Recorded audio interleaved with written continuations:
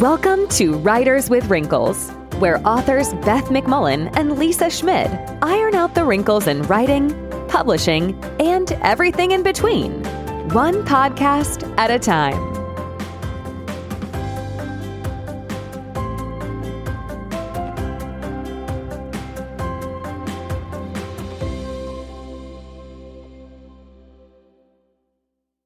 Hi, friends. I'm Beth McMullen. And I'm Lisa Schmid. And we're the co-hosts of Writers with Wrinkles. This is Season 3, Episode 5. And today we're wandering into the dreaded synopsis zone. I say that because everybody hates writing them. That's a universal.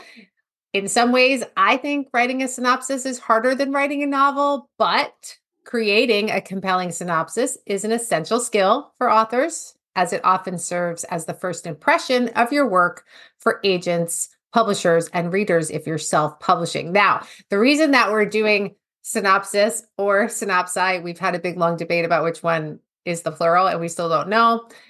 But we're talking about this because Lisa has been in the synopsis dreaded zone, and we've brought her here today to talk about her personal pain. Oh my God, it's so true. It's so true. It's funny because, I don't know that agents want a synopsis. I mean, when I was querying, I just did like a pitch. So I wonder like who requires the synopsis that much other than maybe a publisher, which is what I'm doing it for. I remember writing my first one for Lee when she was pitching to the publishers. So right.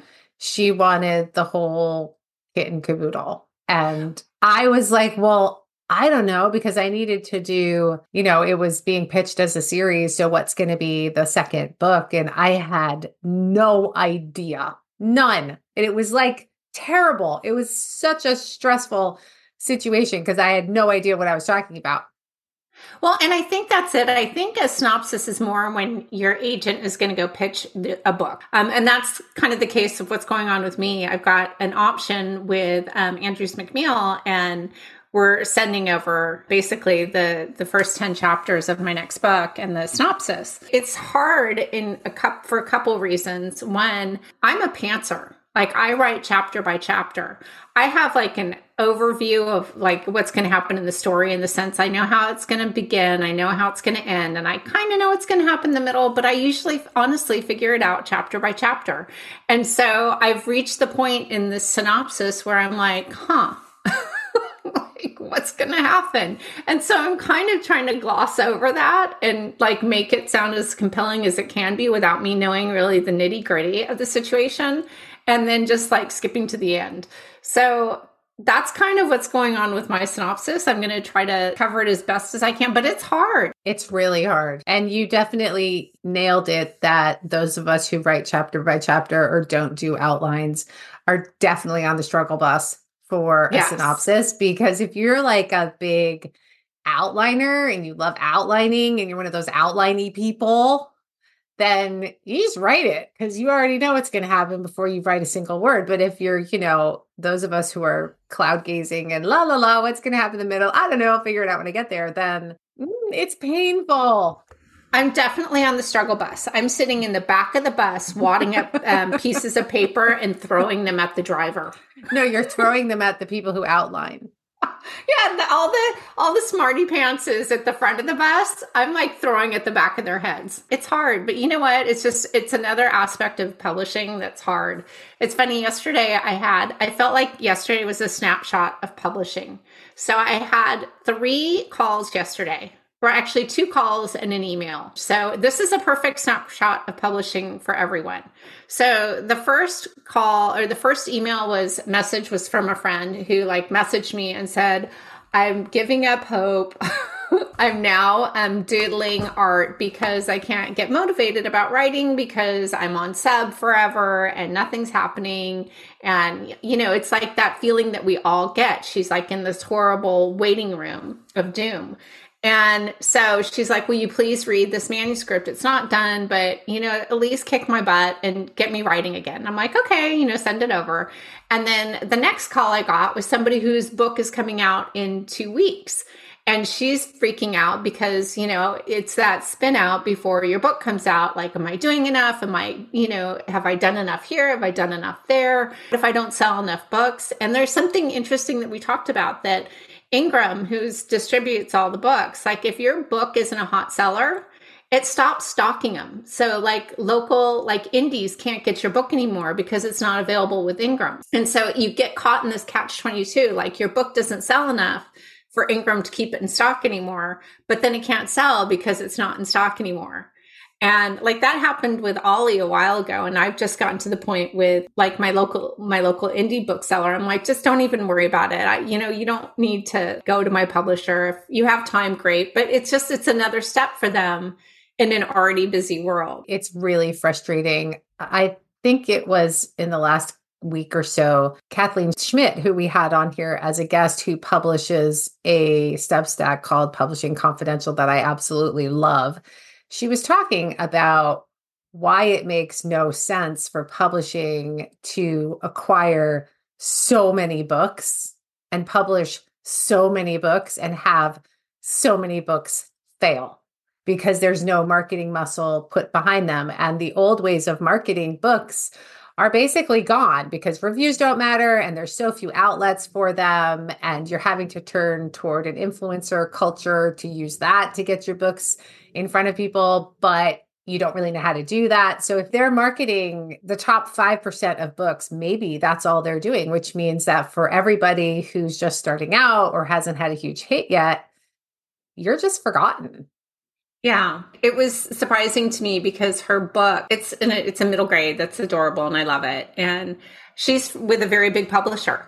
And I just thought, well, Ollie's with the smaller publisher. I understand, just it is what it is. It's, it was out years ago. So I've just kind of moved on from that. And I'm hoping that somehow I get a bump with, Heart and Soul's coming out, but hers is relatively new and it's already fallen off the Ingram radar. And so she's like, there's no indie publishers or booksellers out there able to buy my book. And I'm like, yeah. You get caught in this catch-22 of we love our local indies and we love to go there and buy books there. But the truth is it's a physical store and it has limited shelf space. And if you're not selling well, you're not going to get that valuable shelf space. It's just business. It's nothing personal. Right. But the truth is that you're not going to be in most indie bookstores. No. Unless you're a big name. And I mean, honestly, that means the company that's selling the most of your books is Amazon, and everybody hates Amazon. But if they're the only people who are selling your books, what are you going to do? Yeah. And that is a hard, cold fact that, and I love my local indie. I love her to pieces. I go in there. That's where I shop for my books. And I'm not upset that and I know how busy she is. I'm like, she doesn't have time to reach out to my publisher to buy my books. And I don't even bring it up because I love her so much. And I'm just like, you know what? Exactly. I mean, it is what it is. You can't expect to walk into a small indie bookstore that's out of your neighborhood or your region or whatever and expect to find your book. If you're a B-list author, chances are you're not showing up in that indie because they just don't have room for you. You're not going to move. You're going to sit there and gather dust, and they can't afford to do that. It's a small business. And that's it. I think, I see so many people get upset about say for Barnes and Noble that they've had to make a shift in their business model. I get that. It's like everyone's trying to stay in business and they're trying to find a way to stay in business to sell books so that, we can make it in there eventually or hopefully make it in there. And so I go into my local Barnes and Noble and they still carry my book. I'm like, oh, that's, that always surprises me. I'm like, thank you. But they're a business and it's to not take it personally. It's not personal. The books that we create are very personal. So it feels like that is elevated, but it's not. They're in the business to publish and sell books. And if your book is not selling, most of them don't, then what are they going to do? I mean, honestly, I come back to what Kathleen said. It should be a different model. They should take 10% of the books that they take and they should sell the hell out of those. Right. The last thing I had to add, because people will be like, what was the third thing? So My friend called me yesterday, and there are hope for rhyming picture book authors everywhere. She just got an agent yesterday. For a rhyming picture book? Yeah, she's a rhyming picture book Awesome. author. And so I was so excited for her. I was in the middle of my synopsis and I'm like, yes, a reason to jump up and celebrate and not work on this. So I can't say who it is, but big congratulations I love how to you her. turned her success into your excuse not to do any work. That's pretty classic. I went running down the hall. I'm like, are we meeting? Like, is champagne? What's happening? Seriously, I feel like any sale these days is worthy of a glass of champagne and some fireworks or something. Okay, Exactly. we have Let's do been this. ignoring why we're here because the synopsis sucks and we don't want to do it, but we have to do it. So we have gathered together some guidelines to help you over your synopsis hurdle and lessen your personal pain because we do not want you to be suffering out there in the synopsis jungle. So we have a list of about 10 things, kind of a laundry list in no particular order.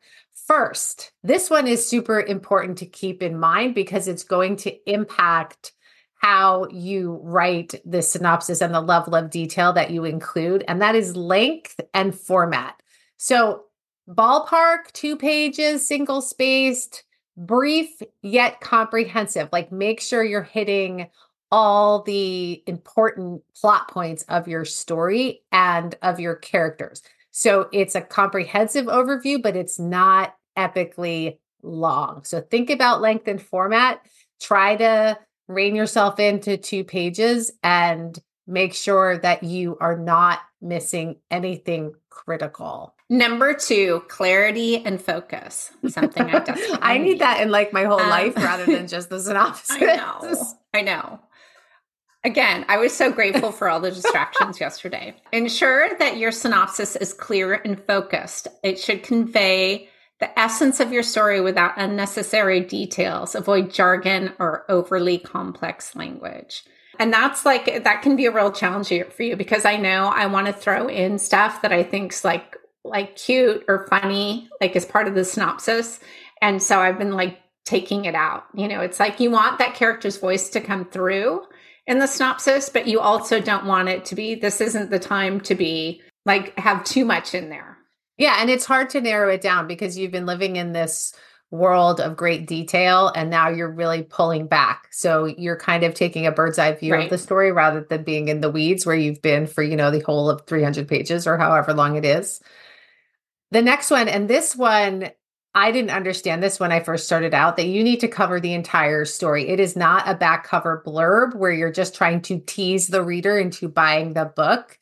The synopsis needs to cover the entire plot, including the ending. So if you have important reveals, those need to be explained. You need to give all the details. You're not trying to tease, you're trying to show the whole thing. So that is an important thing that took me a while to figure that out. It's not a blurb. 4, introduce the main characters. Highlight your main characters, their motivations, and the conflicts they face. Briefly describe who they are, what they want, and what stands in their way.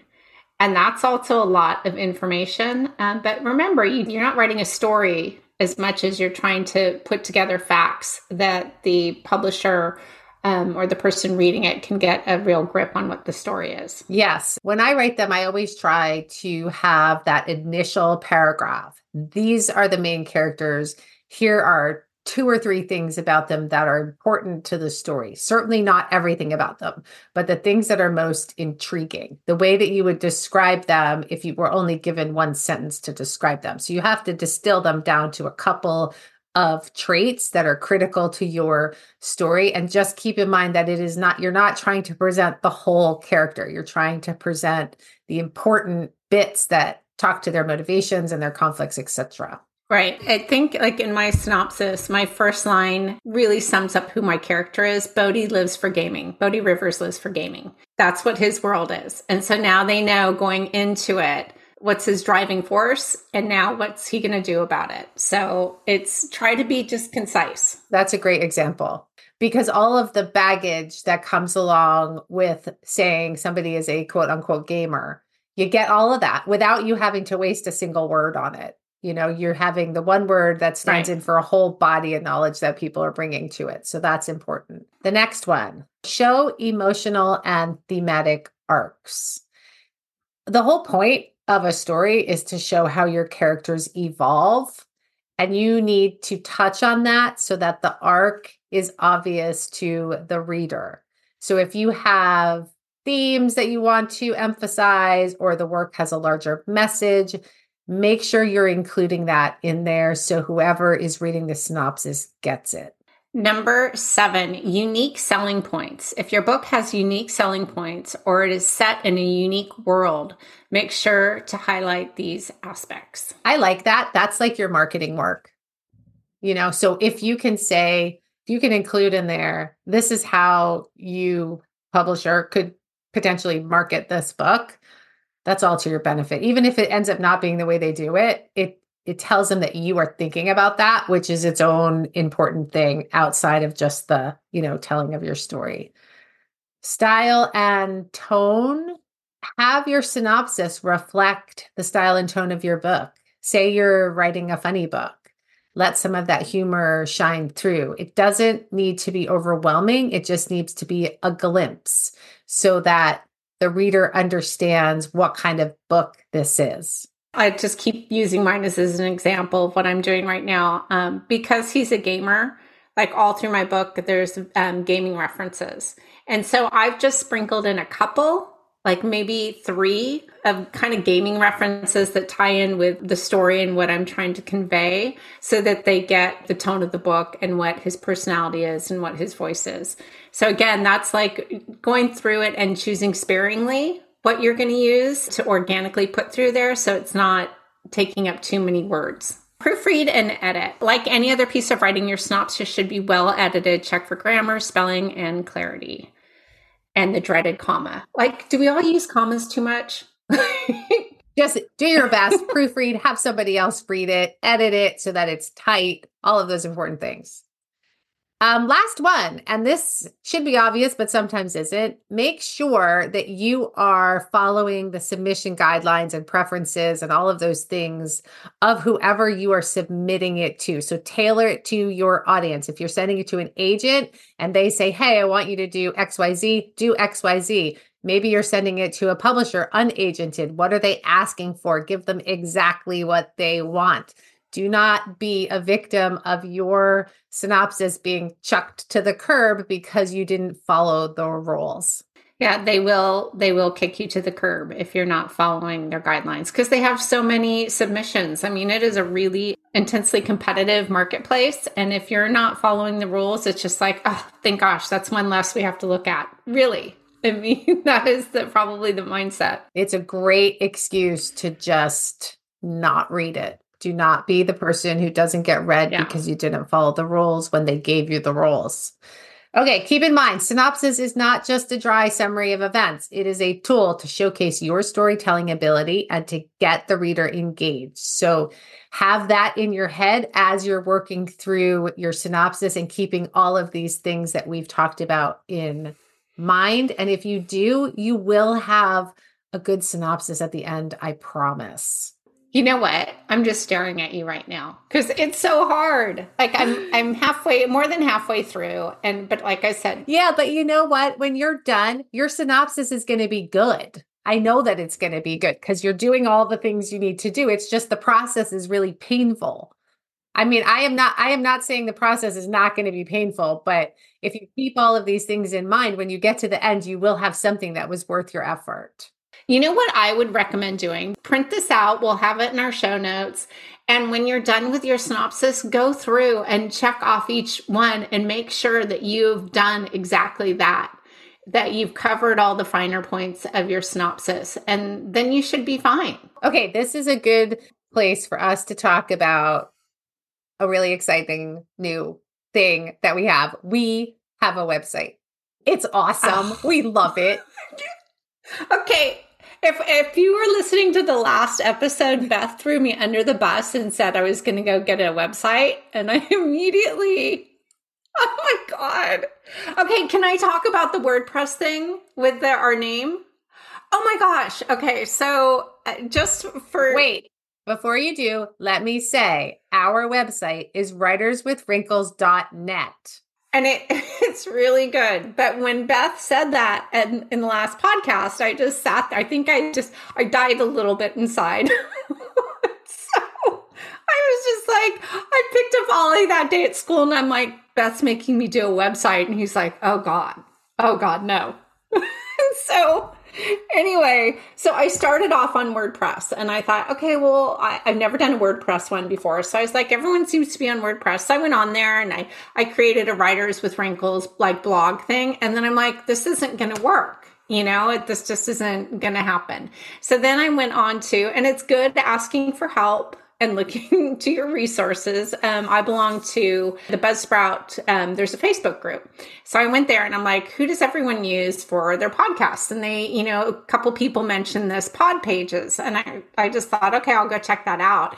And it was glorious. Like they literally helped create this website. And all of a sudden I just looked like I was a magician. And so then I went to, it's so cool. It is so cool. And so then I went to go, you have to have your own domain. So I went to go buy the domain. And this all took place in the space of maybe an hour and a half. And I went to go buy writerswithwrinkles.com and it had already been purchased by WordPress or somebody that, something associated, because it's it's already been bought. You can buy it through this broker. And I clicked on it and it went over to WordPress. And I'm like, oh my gosh, they just go out and they buy it. Right when you register, they must just think, oh, we're going to go buy that. And so to get writerswithwrinkles.com, I would have had to go through a broker and then pay whatever the hostage fee was for our name. And so I just said, I'm not doing that. So I just went down and got writerswithwrinkles.net. But I'm so bitter about that. It's terrible. It's so seedy and gross the way that it is. It doesn't feel good. No, it doesn't feel good.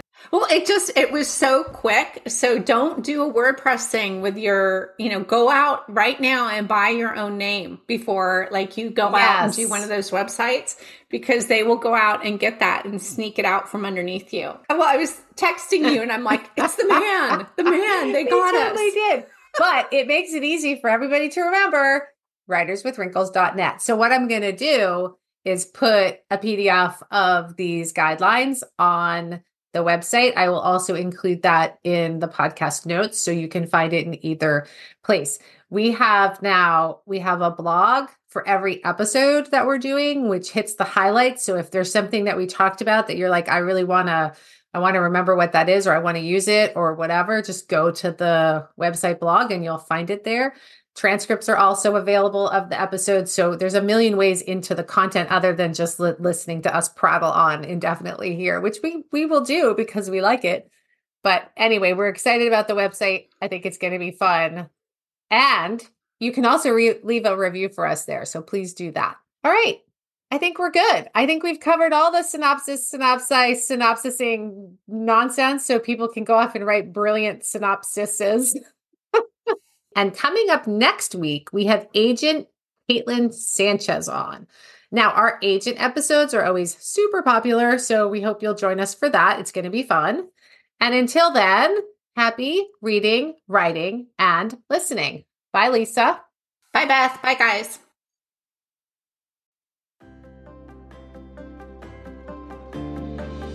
Thanks so much for tuning in to this episode of Writers with Wrinkles. If you're enjoying the show, please feel free to rate, subscribe, and leave a review wherever you listen to your podcasts. This helps others find the show, and we greatly appreciate it. Thanks again for tuning in, and we'll catch you in the next episode.